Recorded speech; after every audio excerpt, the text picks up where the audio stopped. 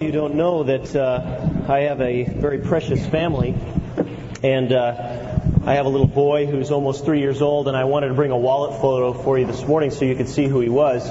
This is him right here, my son Matt. And I also had this last Wednesday, a week ago today, his birthday is in exactly 8 minutes. For a week old, I had a little boy, so if you'd like to see any, I just brought a few pictures if you'd like to see my newborn Mark Daniel. But I wanted to talk to you today a little bit about my family for a second, and that's why I showed you those pictures.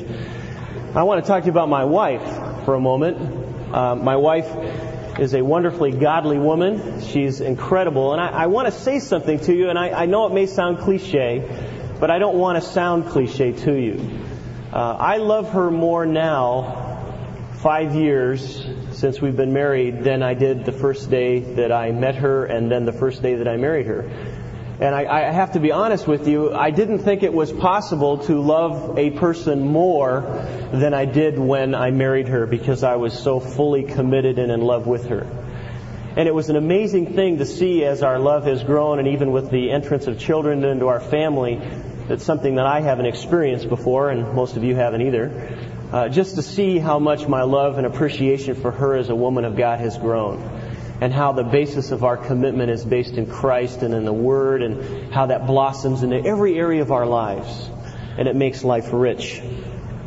But I want you to know I didn't always feel that way. When I was single, 24 years old, a pastor of Grace Community Church, single, in the junior high department, I had made a covenant, and my covenant was that I would not date any of my junior high staff. I had about 35 staff people. Many of them were girls, and some of them were very attractive girls. And I felt that if I was really going to minister unhindered, that I needed to have a kind of a commitment that wouldn't mess up my ministry relationship. Now, this is not something, a principle that you have to obey or something. This is just me, Mueller 5.5, First Thessalonians. I decided that I would not date any of my staff so as to confuse the ministry and all of a sudden have their focus be me instead of Jesus Christ and the junior hires. Now, praise God that I didn't commit that same commitment in my own heart and in my own mind to date my secretary. Because 2 months after I made that commitment not to date any of my staff, this attractive young woman came and became my secretary. Her name was Jean Sharp, and she really was sharp. And we developed a wonderful friendship. That's all we did. Kind of a working relationship, and we spent a little bit of time outside, not in any formal dating, nothing. We just happened to be in a group of people, and we'd talk and that kind of thing. And we developed a very strong friendship, a brother-sister relationship in the Lord. Then unbeknownst to me and unwanted by me, because I was going through seminary and wanted to go through seminary single, because I heard Mark Mueller told me that single men can go through seminary a lot better than married men. They can get a lot more done and stay up late and do papers and not feel guilty. And so here I was, all of a sudden finding myself growing in love with this girl who was my secretary, which could be a very dangerous thing if you let your mind run a little bit. And so what I would do is I would come to work and I would just shut the door. And I wouldn't think about her. And I'd be studying and I'd be going, the Bible says she sure is good looking. No, that's not right. And I'd start to really get frustrated because I'd start hitting my desk literally up against my head up against my desk, because I didn't want to think about her. I just wanted to think about what God had for me to do. And I found that it became impossible to do what I was supposed to do without maybe pursuing more than just a friendship. And we had such a good friendship. It was no commitment, no anything, no expressed I like you, you like me. It was just a wonderful Christian, simple, pleasing to God friendship. And through some situations and some circumstances, we began to get into a courting relationship, and then we became engaged. Engagement was great. The only problem with engagement is that we used to travel together as a junior high group, and junior high ministry is so strong and biblical. We'd go to Knott's Berry Farm and Disneyland and all those real spiritual places, and we'd take all these junior hires and run all over the place. We had a wonderful time, trying to be Christ-like in front of them, and it was good. And the thing that was bad about it was that my wife is a friendly person. She's not a flirt, the farthest thing from that. And she's very careful when she's around guys, and always has been. But she would be nice to guys to represent Christ to them. She wouldn't say anything, flirtatious or anything to them. She'd just be interested in people. And these guys, we'd go out to Knott's Berry Farm on Saturday, and they'd show up at church on Sunday, all the way from Orange County, to come out and see my wife-to-be. Of course, they didn't know that she was my wife-to-be. So what Jean did, all of a sudden when they showed up on Sunday, she goes, maybe they got the wrong idea. So she'd go, here, let me introduce you to my fiancé, Chris. Well, of course, guys, I don't know if you feel this way. My natural tendency is to go, and just let him know, you got the wrong idea. That's my honey you're talking to there. And I'd share the gospel with them, and I'd try and be real loving and all that kind of thing. But I knew what they were there for, and they knew what they were there for. And I got real protective. In fact, sometimes overly protective, and I had to really be watched. Because if anyone was ever critical of my bride or ever very scrutinizing her, I found myself being overprotective. Now, would you agree that we should be overprotective of our wives? Guys, can you nod your heads on that? Is that anybody with me on that? You really should be protective of your wives. Isn't that what God has called us to? The reason I all share that with you, and I'm not trying to tell you my personal life story, is that I just want to say one thing. Isn't it too bad that it's not the same with the bride of Christ? Isn't it too bad that as protective as some of us are and would be of our own wives, that we are not protective of the bride of Christ, the precious church of God? I really believe that it breaks the Lord's heart when we're critical, distant, judgmental, or aloof from God's chosen bride, His church. And very briefly this morning, I'd like to examine our relationship to the local assembly. I don't want to talk to you as a pastor, okay? I want to talk to you as one guy who loves God to other people who love God, and just help you to realize maybe what the Bible has to say for us to be and do as a member of the body of Christ. Not membership, not church membership, but as a member and a part of the body of Christ. And even though it may hurt, please allow me to do some biblical thinking with you this morning, very briefly, as we examine what our role is to be with the local assembly. It's tough to talk about the church because it's such a funny place. I mean, sometimes it's tough not to be critical because the church is loaded with idiosyncrasies and other things that really make it difficult not to be critical. Now think about it for a second. The church is full of people that will say just and Lord 300 times every time they pray. Think about it. Lord, I just thank you for just being here. Just Lord, thank you. It's just kind of different. The church is filled with mothers who refuse to take their children to the cry room even though their kids can out-sound a 747. The church is full of all kinds of people whose digital alarms go off during silent prayer and time of meditation. Why don't you try that? Everybody have a noisemaker watch? Just try that. On the count of 3, I want you to all make noise, okay? And just be real quiet and listen. On the count of 3. Ready? 1, 2, 3. The church is usually filled with pastors who spray over the first 3 rows. You ever been there? We used to tell our college people sit in the first 3 rows, and they got tired of getting rained on. So usually we have song leaders who appear to emulate the takeoff of a Canadian goose. And usually the church is full of many not so funny and hurtful things. Just recently, about 3 weeks ago, we talked about the church in our college ministry at Grace, and a guy came up to me afterwards and he told me this horror story of how the church had burned him and his friends. And it was really a shame. It was scary. And it hurt me to listen to see what God's church had did to him and his family and how they had really burned him. But in spite of that, I'd like to start by making some statements that probably will upset you this morning. Not because I want to upset you, but because it may indicate how far we have moved from what God designed for us to be involved in the local assembly. Let me give you 6 statements. Don't write them down. Just listen to them and see how you fit into this. Statement number 1. If your closest, most biblical friends are not found in the local church, then you are probably not experiencing the kind of fellowship that God intended for you. Now that may upset some of you, but allow that to sink in a little bit and allow you to interact with the Scripture concerning that statement. Statement number 2, if you are not consistently sacrificing for and with a local assembly, then you are not experiencing the kind of growth and maturity that God intended for you. Statement number 3, if you are not constantly involved in and accountable to a local church, then you are not prepared for spiritual warfare and are an easy prey to the enemy. Statement number 4, If you are not seeking to be involved in the total of the church, not just the youth or the college or any other age group, but weekly experiencing some contact with older saints and especially godly families, then you may not grow to have a correct view of who God is. Statement number 5. If you do function outside the local church in a ministry, but a local church did not send you to that ministry, and you have little or no contact with the local church, then you're not aligning yourself under the perfect plan of God and His design, and maybe out of His will.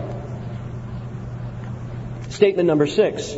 If you do not serve or minister your spiritual gift within the local church, then you have not only become a dead weight to the church, but also could be hindering the growth and maturity of the local assembly and stopping it from being more like Jesus Christ. Those are heavy statements. But I believe if we take the Scripture as it is and allow it to begin to apply to our lives and really take an honest look at one of the simplest doctrine in the New Testament, I think that you'll find that there is some great truth to each one of those statements. Now, can I prove them biblically? Well, with our remaining time, let me try and convince you that you need to fall in love with God's perfect plan for this age, which is the local church. If there is one thing that I could communicate to you this morning, is not to be more involved, not to kill yourself, but more than anything else, that in your heart and in your attitude toward the plan of God and the work of God in this plan and His kingdom program, that you would grow in love with His perfect and righteous plan, the local assembly. If it could just plant a seed this morning and you could make steps toward that process, you would be more of what Jesus Christ wants you to be. Let me share with you 4 simple truths that will answer some statements, not all, but answer some of the statements, and also let you know some of what God expects of you as a member of His body. Whether you're a liver, a hand, a kidney, or the toe jam of the body of Christ, what is your part in the body of Christ? And what does God expect of you to function in that particular area? And if you would, turn in your Bibles to Ephesians chapter 4, would you please? We'll look at 3 simple passages. And I hope I don't insult your intelligence this morning by going over things that you may know, but let's look at them from a different light. Let's look at them in relationship to your involvement in the local assembly. In Ephesians chapter 4, as a member of the body of Christ, your relationship to the local church is to be, principle number 1, dependent. Dependent. You are to be dependent upon the local church. Not independent, but dependent. Take a look at Ephesians 4. Let's start at verse 11 and then read through verse 16 together. And He gave some as apostles, and some as prophets, and some as evangelists, and some as pastors and teachers, for the equipping of the saints, for the work of service. Why do we equip? For the work of service.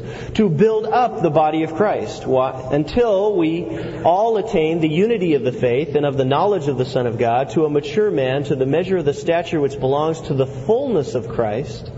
As a result, we are no longer children, tossed to and there by waves and carried about by every wind of doctrine and by trickery of men, by craftiness and deceitful scheming. But speaking the truth in love, we are to grow up in all aspects into Him who is the head, even Christ. Now, take note of verse 16 very carefully. From whom the whole body, the church, being fitted and held together by that which every joint supplies, that's you, according to the proper working of each individual part, that's you, causes the growth of the body for the building up of itself in love. Now, let's not get lost in the simplicity of that. According to the Scripture, we desperately need each other in order to even grow the way that we're supposed to. In other words, when we function as our individual part in the body of Christ, then what that does is it causes everyone to grow equally together. When we stop growing and doing what Jesus Christ wants us to do within the body, then we hinder the growth of the whole body. According to Ephesians chapter 6, spiritual warfare is fought as a corporate body. Understand that all the commands in Ephesians chapter 6 are in the plural. He's not speaking to individual saints. He's speaking to a corporate body. We as a corporate body fight the spiritual warfare. We put on the helmet of salvation. We bear the shield of faith. We do that together. Which means that if you're not really rightly involved in the local assembly, then you could get slaughtered, and some of you already know that that's true. Most of the major counseling that I do with collegians as well as with families are with people who are not rightly involved with the local assembly. And what they do is they open themselves up to all kinds of attacks and arrows from the enemy. It's true. Ask any counselor and you'll know it's true. We're to be like mountain climbers. How many have done any mountain climbing in here at all? Great. You guys rappelling the whole shot? When you mountain climb, if you're going to do some serious rock climbing, you're going to be roped together if you're going to go as a team. The interesting thing is that if I lose my footing or if another man loses his footing, there's usually 2 or 3 others of us who can then hold on to that individual until that individual regains his footing. That is exactly what the local church is to be. We're to be the kind of people that if you fall down, somebody is right there to pick you back up and dust you off and allow you to get your footing. If you struggle, someone's there to help. My question to you, are you involved enough in a local assembly that if you did fall down, someone would be there to rope you back up? Because that's what we are to be, dependent on one another. We need to be a part of the whole body, not just an individual part of the body or a group in that body, but a part of the whole body in order to stay the way we're supposed to stay, which is hot. Right? Hot and cold, lukewarm Christians, we're supposed to stay hot. The only way that you can stay hot is to be rightly involved with the local assembly, to have that kind of commitment. Once, one of Spurgeon's parishioners was not coming to his assembly. And Spurgeon, the great preacher, heard about it, and unique to him, and yet not so unique, he would go and pay visits on certain people, and he went to visit this man who stopped showing up to his church. The man was so shocked when he opened the door and saw the great Spurgeon standing there that he couldn't even say anything. He just kind of ushered him in. It was toward the evening, and there was a hot coal fire in the fireplace, and Spurgeon went right over to the fire and sat right on the hearth, right next to the fire, and the man sat opposite him in a chair, petrified. He looked at Spurgeon, and Spurgeon looked back at him, and they just stared at each other for about 30 seconds. And then, without saying a word, Spurgeon grabbed some tongs that were sitting next to the fireplace, reached into the fire and grabbed one of the hot coals that were all burning and glowing red. And he lifted it out of the fire and he placed it by itself on the hearth. And he just stood there and looked at it. And then he looked at the man and he looked at the coal and he continued to do that. As they both watched that coal, it began to lose its glow. And then the ash formed around it. And then finally it grew totally cold. And the parishioner looked at Spurgeon and he says, "I understand, Pastor. I'll be there next week." The whole point was, you separate yourself from the local assembly, you're going to grow cold. That we need each other to keep each other hot and accountable. And that's part of what the local assembly is all about. Well, point number 2. Not only are we to be dependent, but we are also to be gifted. If you turn in your Bibles, look over at 1 Peter chapter 4. 1 Peter chapter 4, verses 10 and 11. Another way of saying gifted is that every member of the local church is to be powerful or supernatural. Now, I know that most of you walked in here today and you didn't think of yourself as being powerful or supernatural. But what I would hope and pray is that you realize that you are powerful and that you are supernatural. If you are truly regenerate, do you not have the Holy Spirit of God who is living within you? The pastoral epistles tell us that that Spirit is not timid, but it is bold and powerful. And Christian, when was the last time that your life was powerful? When was the last time that your life was filled with something that was so obviously supernatural that you could only memory? These took heads, loaded all their rifles, and put them all around the turrets of the fort. And then when the attack came, they ran along the edges all the way around, constantly firing on the Arabs using their dead comrades' weapons and making it look like it was their dead comrades. The Arabs, who were so overwhelmed because every time they shot one of those guys, they wouldn't fall down, finally gave up the fight and they won. But that is so much like the church today.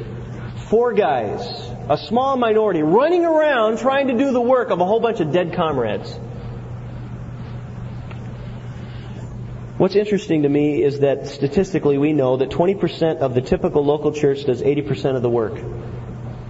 20% of the typical local church does 80% of the giving. 20% of the typical local church does 80% of the sacrifice. I believe there's 2 reasons for this.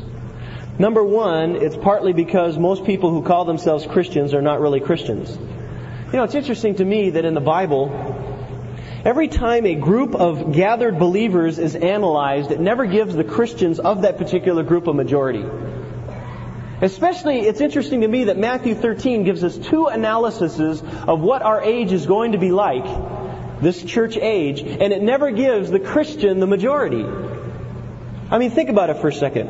In Revelation 3, there's hot, cold, and lukewarm. What percentage of that is saved? If you really understand Revelation chapter 3, you'll understand that only 1/3 of that is Christian. The hot. If you look at Matthew 13 and the wheat and the tares, what's that? 1/2 is Christian. When you look at Matthew 13 and the parable of the soils, it looks like 1/4 is Christian. It's interesting to me, and I'm not trying to make too much of a point of this because I think that'd be a little eisegesis, but it's interesting to me that the Christians are never in the majority when they talk about a group of people. What that means is that many of the people who show up in our local assemblies are not saved. It may even mean that many of us in this room are not saved. We don't have a rightful relationship with Jesus Christ that manifests fruit as a result of being saved by faith. But another big reason that we do not really have the kind of church that everyone is functioning the way they're supposed to do is we just don't know our spiritual gifts, and that's why I wanted you to turn to 1 Peter chapter 4. Look at that, would you? 1 Peter 4, 10 and 11. It says, as each one, that's you, that's me, has received a gift, a special gift, employ it in serving one another. That's what spiritual gifts are for. As good stewards of the manifold grace of God. Whoever speaks, let him speak as it were the utterances of God. Whoever serves, let him do so by the strength which God supplies, so that in all things God may be glorified through Jesus Christ, to whom belongs the glory and dominion forever and ever. Amen. Understand there that he says that each one of us has been supernaturally gifted. Not the gift of music, not the gift of making wood projects, not the gift of, being nice to people, but the spiritual gifts that are found in Ephesians 4 and Romans 12 and 1 Corinthians 12. The gifts that are found that the Spirit uses that are to be used in ministry to one another in the body of Christ. You have a supernatural gift that will, when it is manifested, could only be God through you. Incredible. Take a look at 2 Timothy really quick. 2 Timothy chapter 1. And take a look at a verse that really excites me.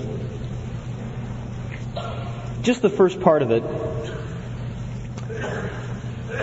In 2 Timothy chapter 1, verse 6, it says, and for this reason, Timothy's getting kind of his final charge by Paul. For this reason, Timothy, I remind you to kindle afresh the gift of God which is in you. He says, stir it up, Timothy. Stir up that spiritual gift that's in you. Interesting, in the Koine Greek, to stir up means to stir up a fire. You ever seen a coal fire or a wood fire that's grown cold, and when you stir it up, it becomes so hot you almost have to back away? That's the kind of heat he's talking about. What's so great about that word also is that in the classical Greek, it is used of the release of wild horses. You can picture that in your mind for a second. You've captured a wild, untamed horse that fights against your rope, and then you release that horse, and all that power and energy is released. He says that's what a spiritual gift is. It's power and it's energy released through the Spirit of God through you. And that's what members of the body of Christ are to do. We're to manifest our giftedness within the local assembly, to have it be what it's supposed to be. Number 3. The Christian who realizes that the church is God's perfect design for this age will be a purposeful member of the body of Christ. A purposeful member. Not just powerful, but purposeful. The true church member will have a consuming passion. And to understand that passion, go back to 1 Peter chapter 2. Go back to the book of 1 Peter and look at chapter 2. And I really appreciate those of you who turn with me. It's really a joy. In 1 Peter chapter 2, it's a wonderful verse that was really brought to my attention by your own Russ Moore. And it says in chapter 2, verses 9 and 10, you are a chosen race, a royal priesthood, a holy nation, a people for God's own possession. Before I go on, understand that Peter is speaking to the church, but he's using words that were typical of the nation of Israel. He's saying to you, church, you're to do what Israel was supposed to do. And what were they supposed to do? That they were to proclaim the excellencies of Him who has called you out of His darkness into His marvelous light. Our job on this planet as a local church, as a local assembly, is to do just what Jesus did, right? Right? And Jesus said, as the Father has sent me, I send you. We're to do what Jesus did. And what did Jesus do? He showed us who the Father was. He showed us who God was. So that in everything He did, we saw who God the Father was. So that we could be like Him. You know what God wants to do? God wants us simply to be consumed with building the saints and saving the ain'ts. Building the saints and saving the ain'ts. That's why we're here. That's what our purpose is, so that they can be and we can be more like Jesus Christ. He wants us not just to tell people about Jesus Christ, but to assist them in becoming like Jesus Christ. That's why the Great Commission, says that we are to make decisions. Is that what it says? No, it says that we are to make what? Disciples. Why make disciples and not a decision? The reason for that is because a disciple will be more like Jesus Christ than this somebody who just made a decision. Just a mere commitment. Yes, I believe in Jesus Christ, and then they go their way.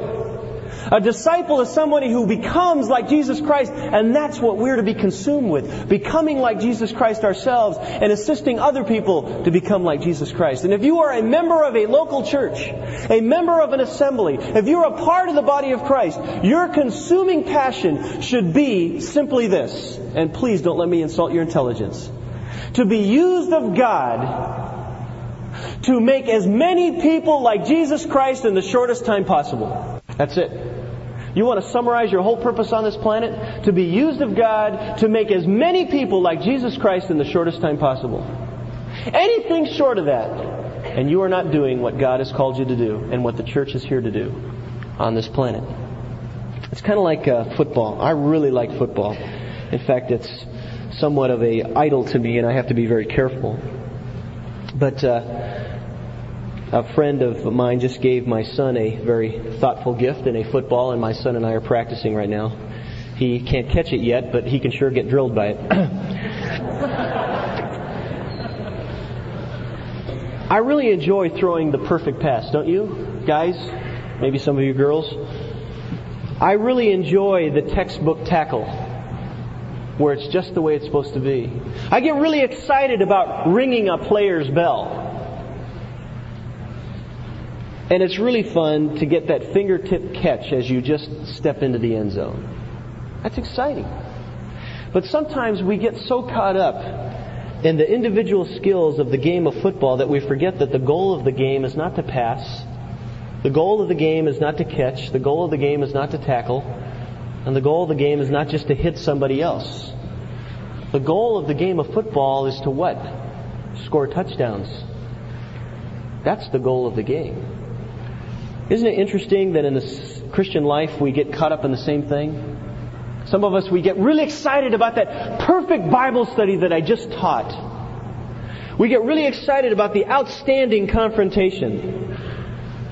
We get excited about that clutch answered prayer. We get really motivated by that quiet time that we just happen to have once a week. And we get excited about the Christian skills that we have, but we lose sight of why God has left us here, and that's to make disciples. Those are the touchdowns of the Christian life. That's why we're here. And that's our singular purpose that God expects us to be glued to. Number 4, and very quickly, the true member of the body of Christ is to lead.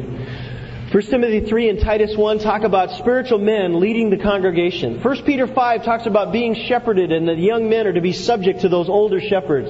Titus 2 talks about the older women in the church training the younger women. Hebrews 13 tells us that we are to obey our leaders and submit to them in such a way that we bring joy to them because of our Christ-like submission and obedience. Let me ask you something. My question to you today is, what older man or older woman within the local church do you follow? What elder or shepherd do you submit to and obey? What man or woman, or better yet, what godly family do you imitate within the body of Christ? Because I guarantee you, men and women, just because you go to a Christian college does not mean that you're to not have contact with godly families and people who are to model the faith for you. Men and women, this is not to be a burden to you.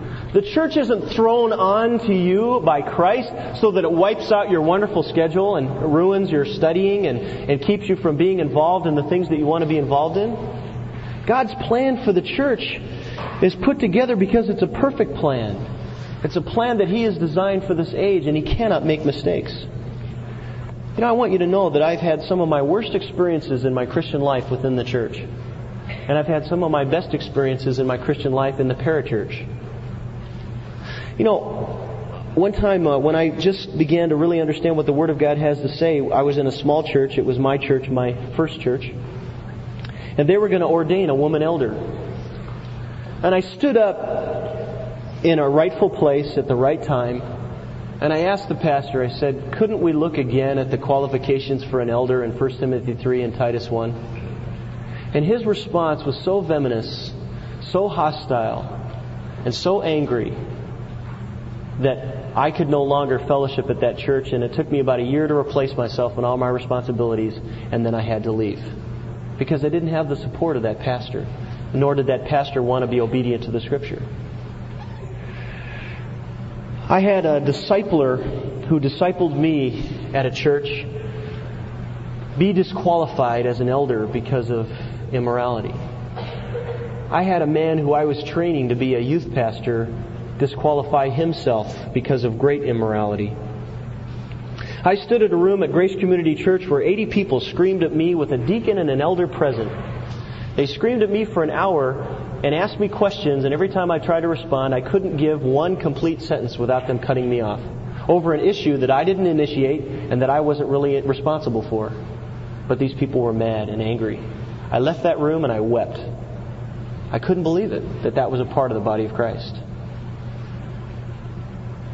And in the parachurch, I was able to have a relationship with a Christian camp where I got to run that camp.